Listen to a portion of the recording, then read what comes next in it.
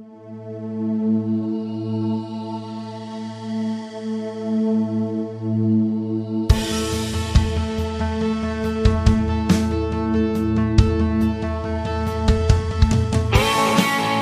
to the Westminster Effects Doxology Podcast, where we explore popular practices, songs, and ideas in the modern church world in the light of Sola Scriptura and Toto Scriptura. I'm Cody Fields, president of Westminster Effects. You can buy stuff for your guitar at westminstereffects.com. You can join the discussion in the Westminster Effects Doxology Podcast Lounge on Facebook. You can support the show at anchor.fm. Even $1 a month helps. Make sure you subscribe and comment on Facebook and Instagram, and that'll get you entered to win stuff, books, maybe sweetening the pot here soon. I don't know. Share the show, all that kind of stuff. The guy who you just heard chuckle a little bit is... Hey, it's Bradley Cox, pastor at Resurrection Church in Greer, South Carolina. And we are sans our sexy boat captain, Lutheran John, Augsburgian Christian in Lincoln, Nebraska. But hopefully this is the last week of that. Hopefully the schedule should be, how do we say, more amicable to John's here in the next week or two. But anyway, on to the main topic. We've already been all over the place before we even hit record. Ferenc Zindeli, you still got to tell me how to pronounce your name, dude, asks, what does it mean that God is a consuming fire? And that reminded me of, well, obviously, there's a lot of directions that you could go with this, but since you haven't been on Facebook in so long, as you just said, and you didn't see this post that I shared a post that said, the sun will burn your eyes out from 93 million miles away. Yep. And you expect to casually stroll into the presence of its creator. Yeah. That's pretty good. Yeah, like... just kind of the enormity of God. We often treat, Jesus meek and mild. Yes. He humbled himself, became a servant. But this is the same triune God that Isaiah encountered in Isaiah chapter 6 when he said, oh crap, I'm dead. So how do we reckon these concepts, I guess, is kind of the question. Well, I guess we could start by talking about what it means that God is holy, what it means that God is wrathful. Some people, I think, interpret the wrath of God as that God has a bad temper. Right. Like he's losing his mind, Yeah. Because, man, so-and-so is doing this and so-and-so is doing that. And he turned green and Hulk smashed everybody. Exactly. Yeah. But that's not what the wrath of God is. I mean, it is it's a function of, or it's an outgrowth of his holiness that, he consumes. Our God is a consuming fire. He consumes what isn't holy. Right. And that consumption is either a refining work or it's a judgment work, right? It's a he chose us, Ephesians 1, he chose us in Christ to be holy and blameless before the foundation of the world. So the salvation is such a big deal. That sounds like such a weak way to say it, but it's kind of a big deal. I just think we don't think about the depths of what it means that a God who is so holy, right? A God who is so righteous and perfect and powerful, who creates a flaming ball of gas that would burn our eyes out from 93 million miles away. And that's just a small taste of who he is and what he's like. Right.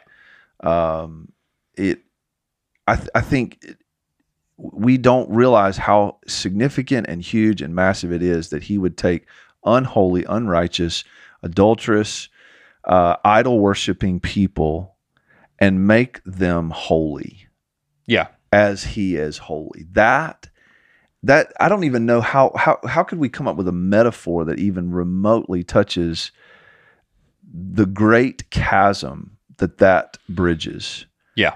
Between us and a holy God. I don't know, because this holy God peels back the veil between the world as we know it and eternity, and Isaiah sees him on his throne and falls on his face.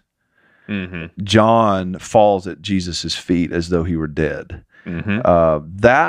That's what it means that God's a consuming fire. And he's not to be trifled with. I think, I've heard someone say this one time, and I just think it's a fantastic way to think about it, about the holiness of God.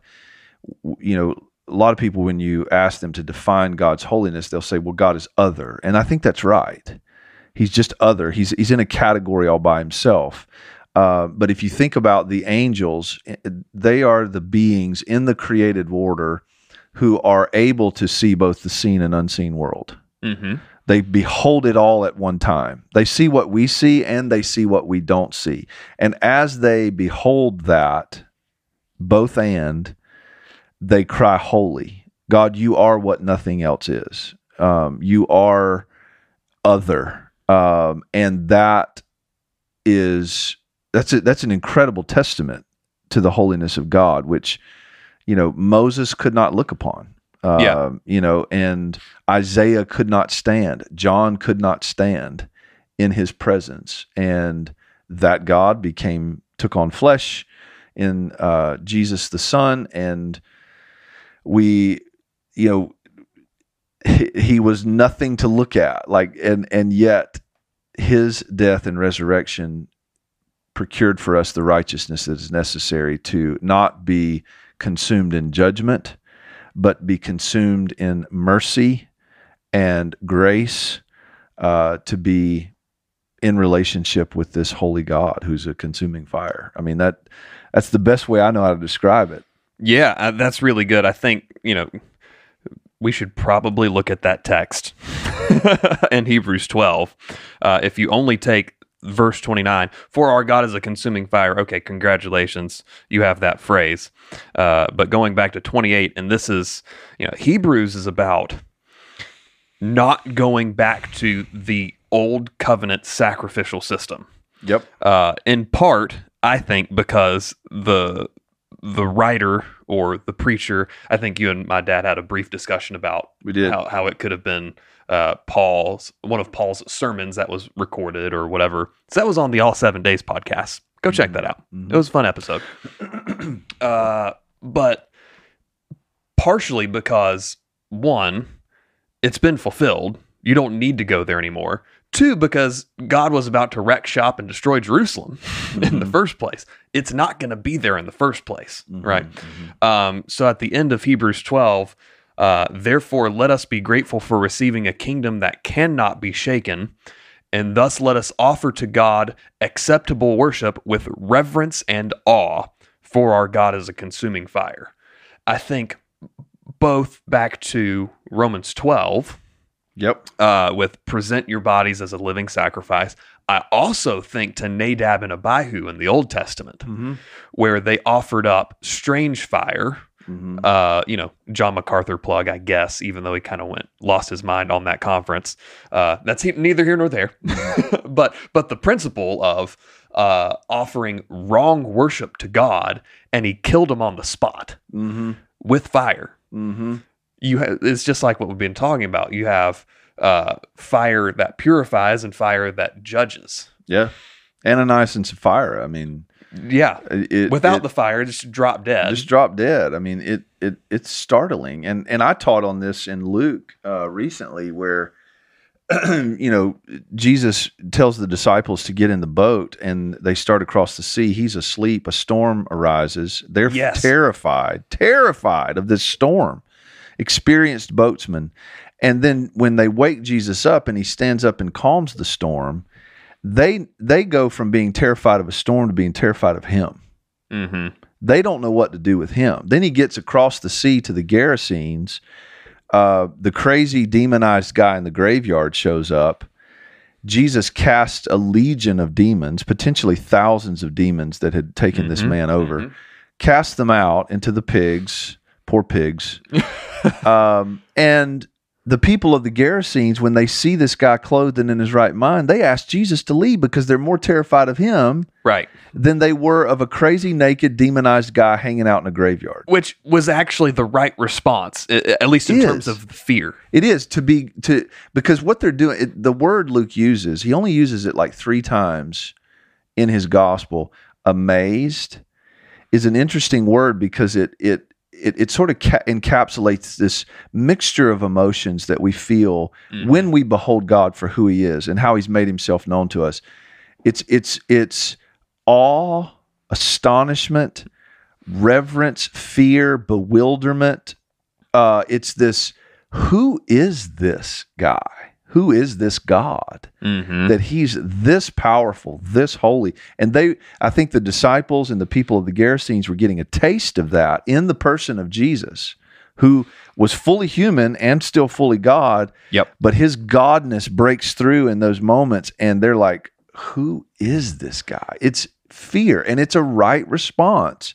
I mentioned the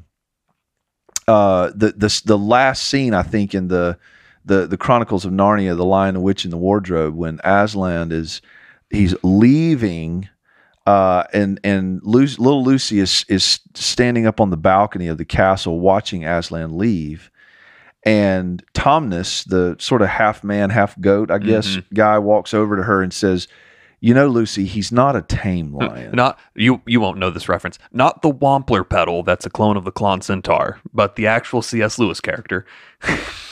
Yeah, sure. I don't even know what you just said. But he says he's not a tame lion.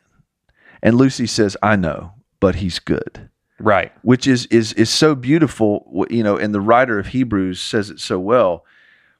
Let us offer acceptable worship to God with reverence and awe, for our God is a consuming fire. We run to him. Hebrews, we come to his throne boldly to obtain mercy and find grace, and yet in his presence we let our words be few. Yeah. We lift our hands in worship like my little girl when she was little. She's not some little anymore. Was reaching up, making me feel old. Yeah, for real. She reaches up her arms for her daddy to pick her up. We do that same kind of thing with God, and yet we want to fall at his feet and hide our face, right? Because he's so great. And speaking of Luke, and it's either John 10 or John 12 that says Jesus is who Isaiah saw, right? So in Isaiah 6. So this is that same triune God that is the consuming fire, which leads me to believe, I don't remember who this was, but it was one of the people of one of these enormous NAR-affiliated bands, right? Said that she met Jesus one time, like had a vision of actually meeting Jesus, and basically he said, "I love you this," and he stretched out his hands and his arms grew this much, and she didn't fall down like she was dead. Her response wasn't, "Oh, this is who I'm dealing with." Yeah. My conclusion then is, yeah, it probably wasn't Jesus if that wasn't your response. Yeah. I like what Matt Chandler says. Don't feather Jesus's hair. I mean, he is. Don't turn him into like a Motley Crue or. Yeah, he is a friend that sticks closer than a brother. Yes. He is. He did let the disciples touch him, and he ate fish with them after his resurrection, and yet they're blown away. Yeah. By him regularly, they are blown away by him. I think honestly. I think Jesus, during the days of his incarnation, was incredibly winsome. Right. But he was also astonishing. Yes. In the sense that he blew people's minds on the regular, including the disciples. Yep. And a lot of that taste of the consuming fire, right, of his godness came through in his teaching. It came through in the ways in which he challenged the Pharisees. It came through in his transfiguration, I think. It came through in the calming of the storm. Yep. It came through in the Yep. casting out of demons. It came through when he looks at a rich young man and says, "Go sell all you have and give it away to the poor."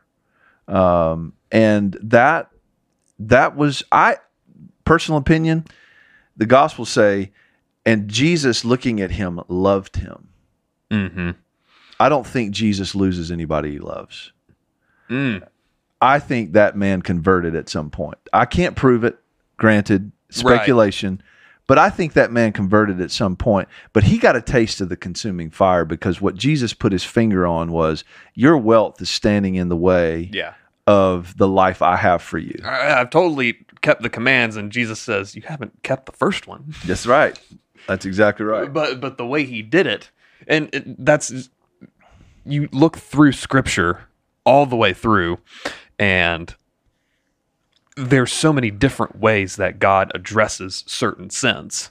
Where with Jesus, he loves the guy and says, you haven't done the first one. And then I think of something like Ezekiel 27, which is just so graphic. Yeah. Where God's making all kinds of genitalia references to describe how much Israel's hoard itself out. Yep. Where you get the consuming on that side too, where that's so heavy. It's very heavy. But at the same time, you can be just as heavy and be winsome. I think so. And that shows, I think, the wisdom of God and how he addresses us. Like Calvin would say that God baby talks to us. But whether he's being how we would perceive as harsh or winsome, he knows exactly how to communicate exactly what he wants to communicate. Yeah. If you want to get, like, what you're talking about is so right on. And I think if you want to really meditate on that in Scripture, that winsome nature of God that compels us to worship him with overflowing affection and adoration, and yet at the same time fear and reverence. Yeah. Read the book of Habakkuk. Go to your Old Testament, read that little 3-chapter book. Habakkuk complains to God because of the injustice that he sees when he looks around at Israel. The people of the law have paralyzed the law of God, and there's violence and destruction and injustice everywhere. And Habakkuk basically says to God, you're not doing a darn thing about it. Mm-hmm. And God says, no, I am doing something about it, Habakkuk. And if I told you what I was doing, you wouldn't believe me if I told you. And then he tells him, despite that Habakkuk's not going to believe it, I'm raising up the Chaldeans, better known as the Babylonians, and they're going to judge my people. They're going to take them captive. And Habakkuk's like, God, you can't do that.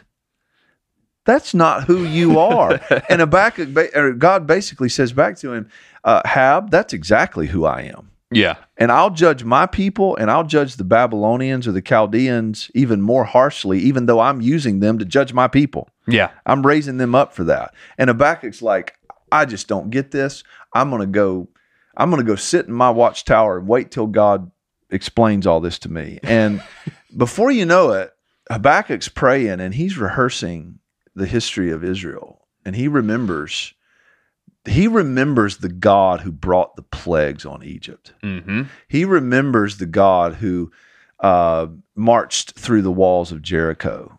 He remembers the God who caused the sun to stand still.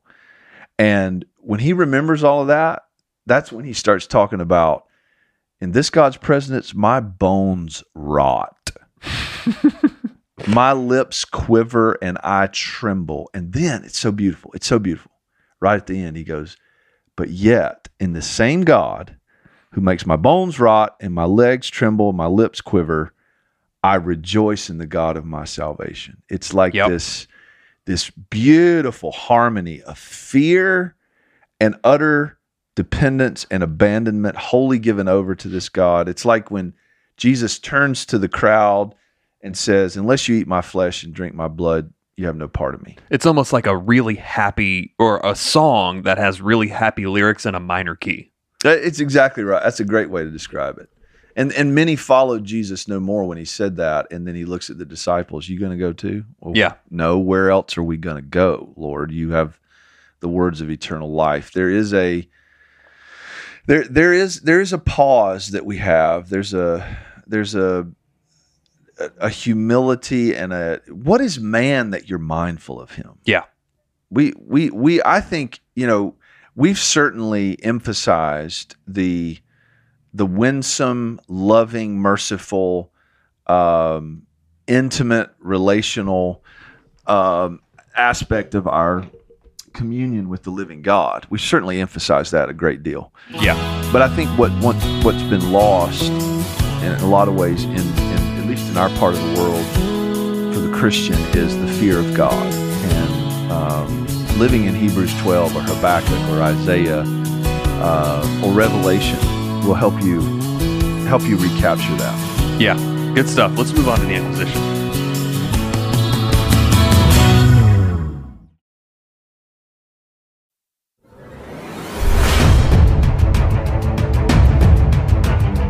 And this is the Inquisition, where you directly contribute to the show by asking us questions, and we answer them on the fly.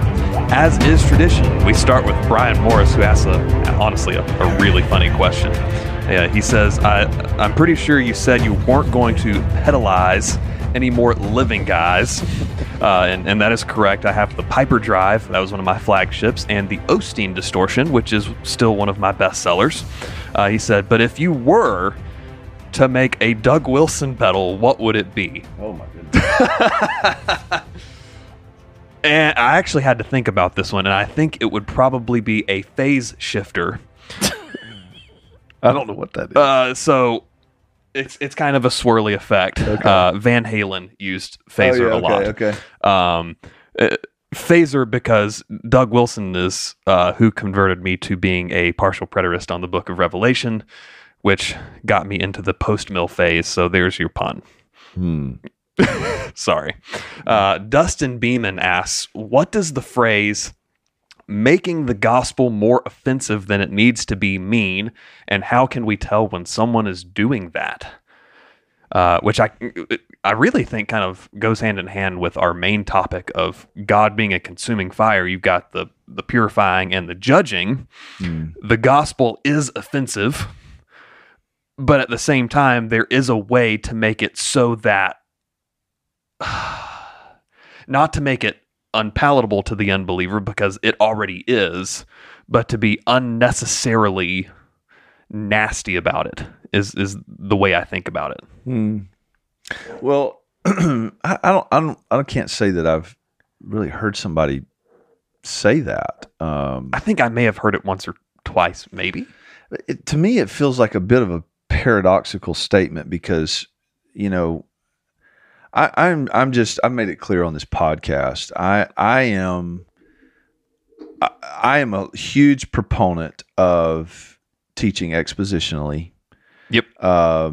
That what our goal as, it's interesting because being people of the word, an elder pastor teacher in a church is obviously supposed to be a man of the word. Right.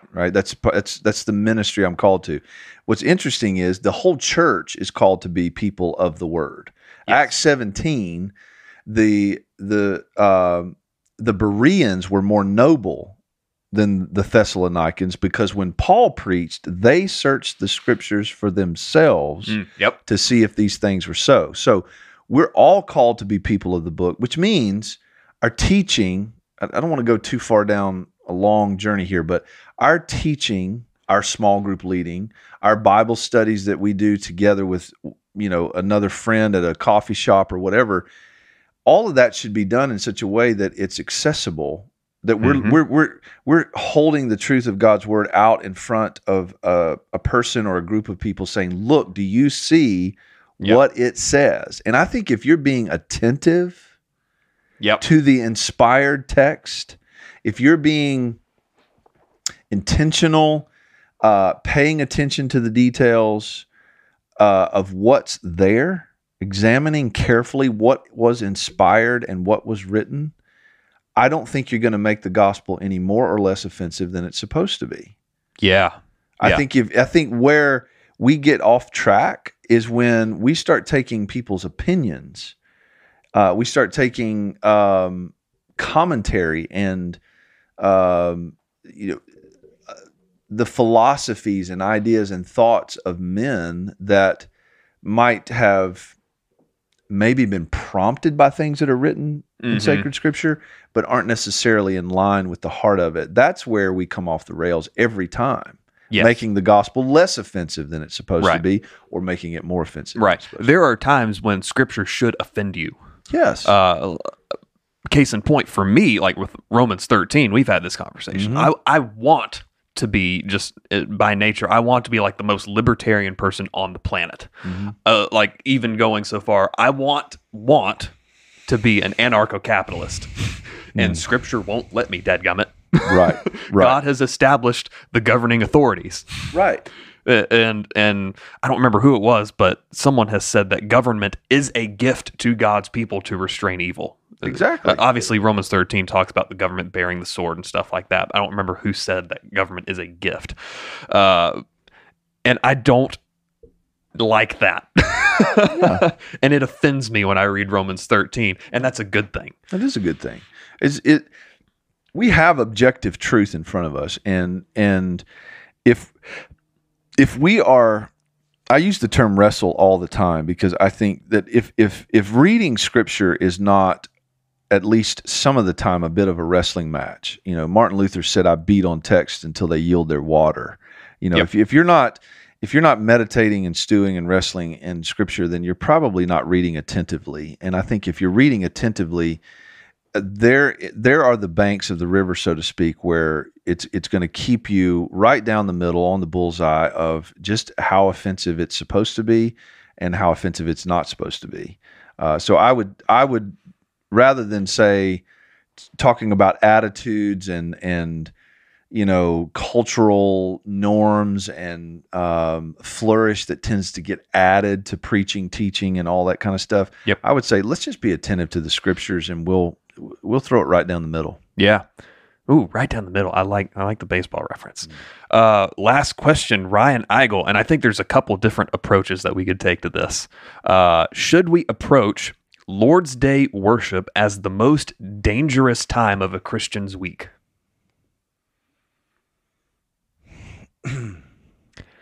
Most dangerous? I think you could take that one, being dangerous for the Christian in terms of spiritual warfare, distractions, things like that. I think you could also take it in the sense of being dangerous for the Christian and his unbelief, where, worship is warfare. We make war on unbelief and things like that. And so it could be dangerous in the sense that we're being equipped to go out and be the church militant, right? The church actually, as we say it at Res, the church scattered. And when we scatter, we go out on mission. And so we are being strategically and tactically equipped to go make war effectively. We're not being militaristic. We're not teaching people from the pulpit how to clean an AR. Right. We don't have ushers with night vision goggles and stuff like that. We're talking spiritual type of warfare, which really, for most people, is simply resisting temptation and spreading the gospel somehow. Yeah, I certainly. I think I would probably word the question differently, but I if that's what it's about, I would say yes. Yeah. I would say I would certainly want us to err on the side of wartime urgency, not wartime violence or militant kind of thing in the sense that we're, taking up arms, but going out missionally, intentionally missional. Having a sense of wartime urgency about, Piper uses that little phrase all the time to talk about how Christians should think about how they steward their money. Yep. How they think about material things and comfort and ease and luxury, and is that we maintain a sense of wartime vigilance about everything to do with how we live. Yeah. Even how we think about retirement. If that kind of, I think it's biblical thinking really would stand the typical notion of retirement on its head, is that, oh, now I get to relax. No, I've only got a little bit of time left. I need to maximize it in whatever way that I can. Joe Boot he's a post-mill guy in Canada. I think I've told you about him with the super proper British accent that's just so intimidating. He talks about how in the U.S. or really in the West, we think about work-life balance or work and play, when the scriptural pattern is work-rest balance. Right? Where, we rest on the Lord's day in Jesus. We rest in Jesus all the time, but we specifically set apart that time on Sunday to specifically rest in Him and be fed. Yeah. And then we use that feeding to go out and do the thing. Where, so many Christians that I encounter that are beat down and tired and whatever, well, they're usually the ones who haven't been in church very much recently. Yeah. They're not, and that's even before reading your Bible every day or anything like that. Let the word of Christ dwell in you richly, and, pray without ceasing. Those are all important. But there's not a specific pattern of, here's how often you need to read your Bible. You do have a pattern in Scripture of, this is how often you get together with the body, as far as I can tell. I agree. And I it's kind of funny. Somebody left Res recently, an older couple, because they found a church where they were experiencing more social interaction that met their preferences. And when I found out about it, I was a bit disappointed and frustrated. This is somebody that hasn't really been here a whole lot since COVID anyway, but Res exists in the Bible Belt, where there's a church on every corner, so to speak, and not so to speak, that's literally true. And people treat the church gathered as like it's just the restaurant that we go to on Sunday mornings. Right. And that's where we go. And then if we get tired of that and we want something different, we'll go to another one. And I think that's sad and tragic to me. I'm not saying it's wicked to go to a church where you're finding more social interaction and community. That's not wicked in and of itself. Right. But I would rather, I think the Bible, I shouldn't say rather, I think the Bible leads us to think more urgently about, we gather to worship, to grow, to be equipped so that we can scatter into our world and make much of Jesus with a wartime sense of urgency. Yeah. And you and I were talking on the before we hit record on the podcast. Something I've been stewing on is that the parable of the talents, Jesus, when he tells that, to one he gave 5, to one he gave 2, to one he gave 1. And I think we might have to put in a trigger warning for some people for where you're about to go with this. Maybe, I don't know. Lay it on them. Well, this is what I've been thinking about, and you guys can hash it out in the lounge if you want. But typically, an American Christian who would read that parable would think, "Oh, we've been given 5." Right. We're in America, for crying out loud. This is God's country. Look at how much I have in my bank account and my iPhone. And right. To whom much is given, much is required. So we've been given much. We've got prosperity. We've got religious freedom. We've got safety and comfort and ease and all of those things. We've been given 5. And I've just started to wonder if really have we? I wonder if we haven't been given 1. Mm-hmm. Because when you consider the blessings and woes that Jesus gave in Luke's gospel, blessed are the poor. The enviable life in terms of the kingdom is poverty. Yep. You have less to worry about. You have less to worry about. Woe to you if you're rich. Yep. Blessed are you if you are mourning. Mm-hmm. Woe to you if you're laughing. And then you take that and consider the apostles who rejoiced that they were counted worthy to suffer for the name. Suffer. Mary and I were just reading this morning the persecution that hit in the wake of Stephen's stoning. and how it scattered the church, and there was that scattering was strategic and purposeful, and that Philip ended up in Samaria, Peter and John come down there, and the Spirit's being poured out here too, and God just moves this church forward strategically with a wartime sense of urgency and missional intentionality that I think in America we largely don't have. I wonder if we've just been given one talent. And the question for us is not, are we, to whom much is given, much is required? I don't think much has been required of us. I think we've got one, and will we bury it in the sand, or will we invest it and use it and live with at least some sense of urgent, dangerous, missional, adventurous, building up of the kingdom of God, making much of Christ in our world? To me, I almost wonder if we need to stand our American hubris on its head and let the Bible do that for us, because I don't think we think about this well. Yeah, we really don't. We really do think way too highly of ourselves. Like, yes, we have more books published and we have more of the big name preachers, whatever that means, right? But at the same time, are we thinking really that well? And in some sectors, absolutely thinking really well.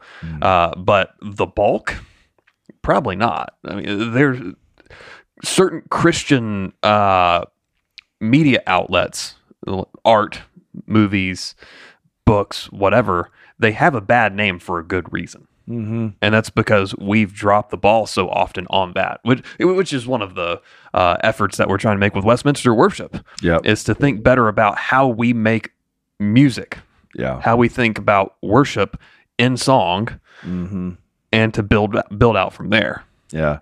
I mean, the Bible talks about, I don't think that we should be masochists, going around looking for suffering, but the Bible does couch suffering as a gift, a thing through which God works good.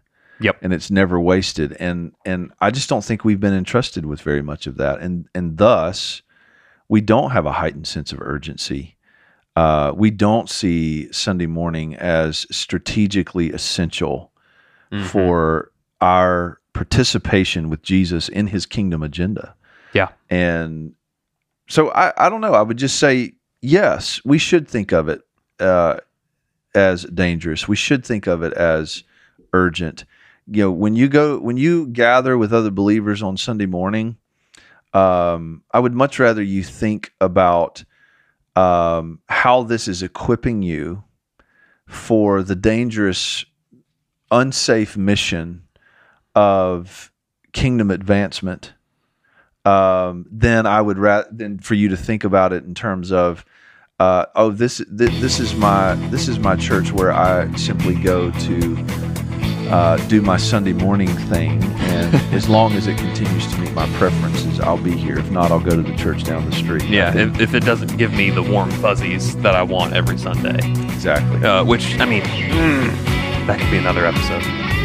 We probably need to just leave it there before I get on the soapbox. Yes, absolutely. Yeah. Thanks for listening. We'll see you next week.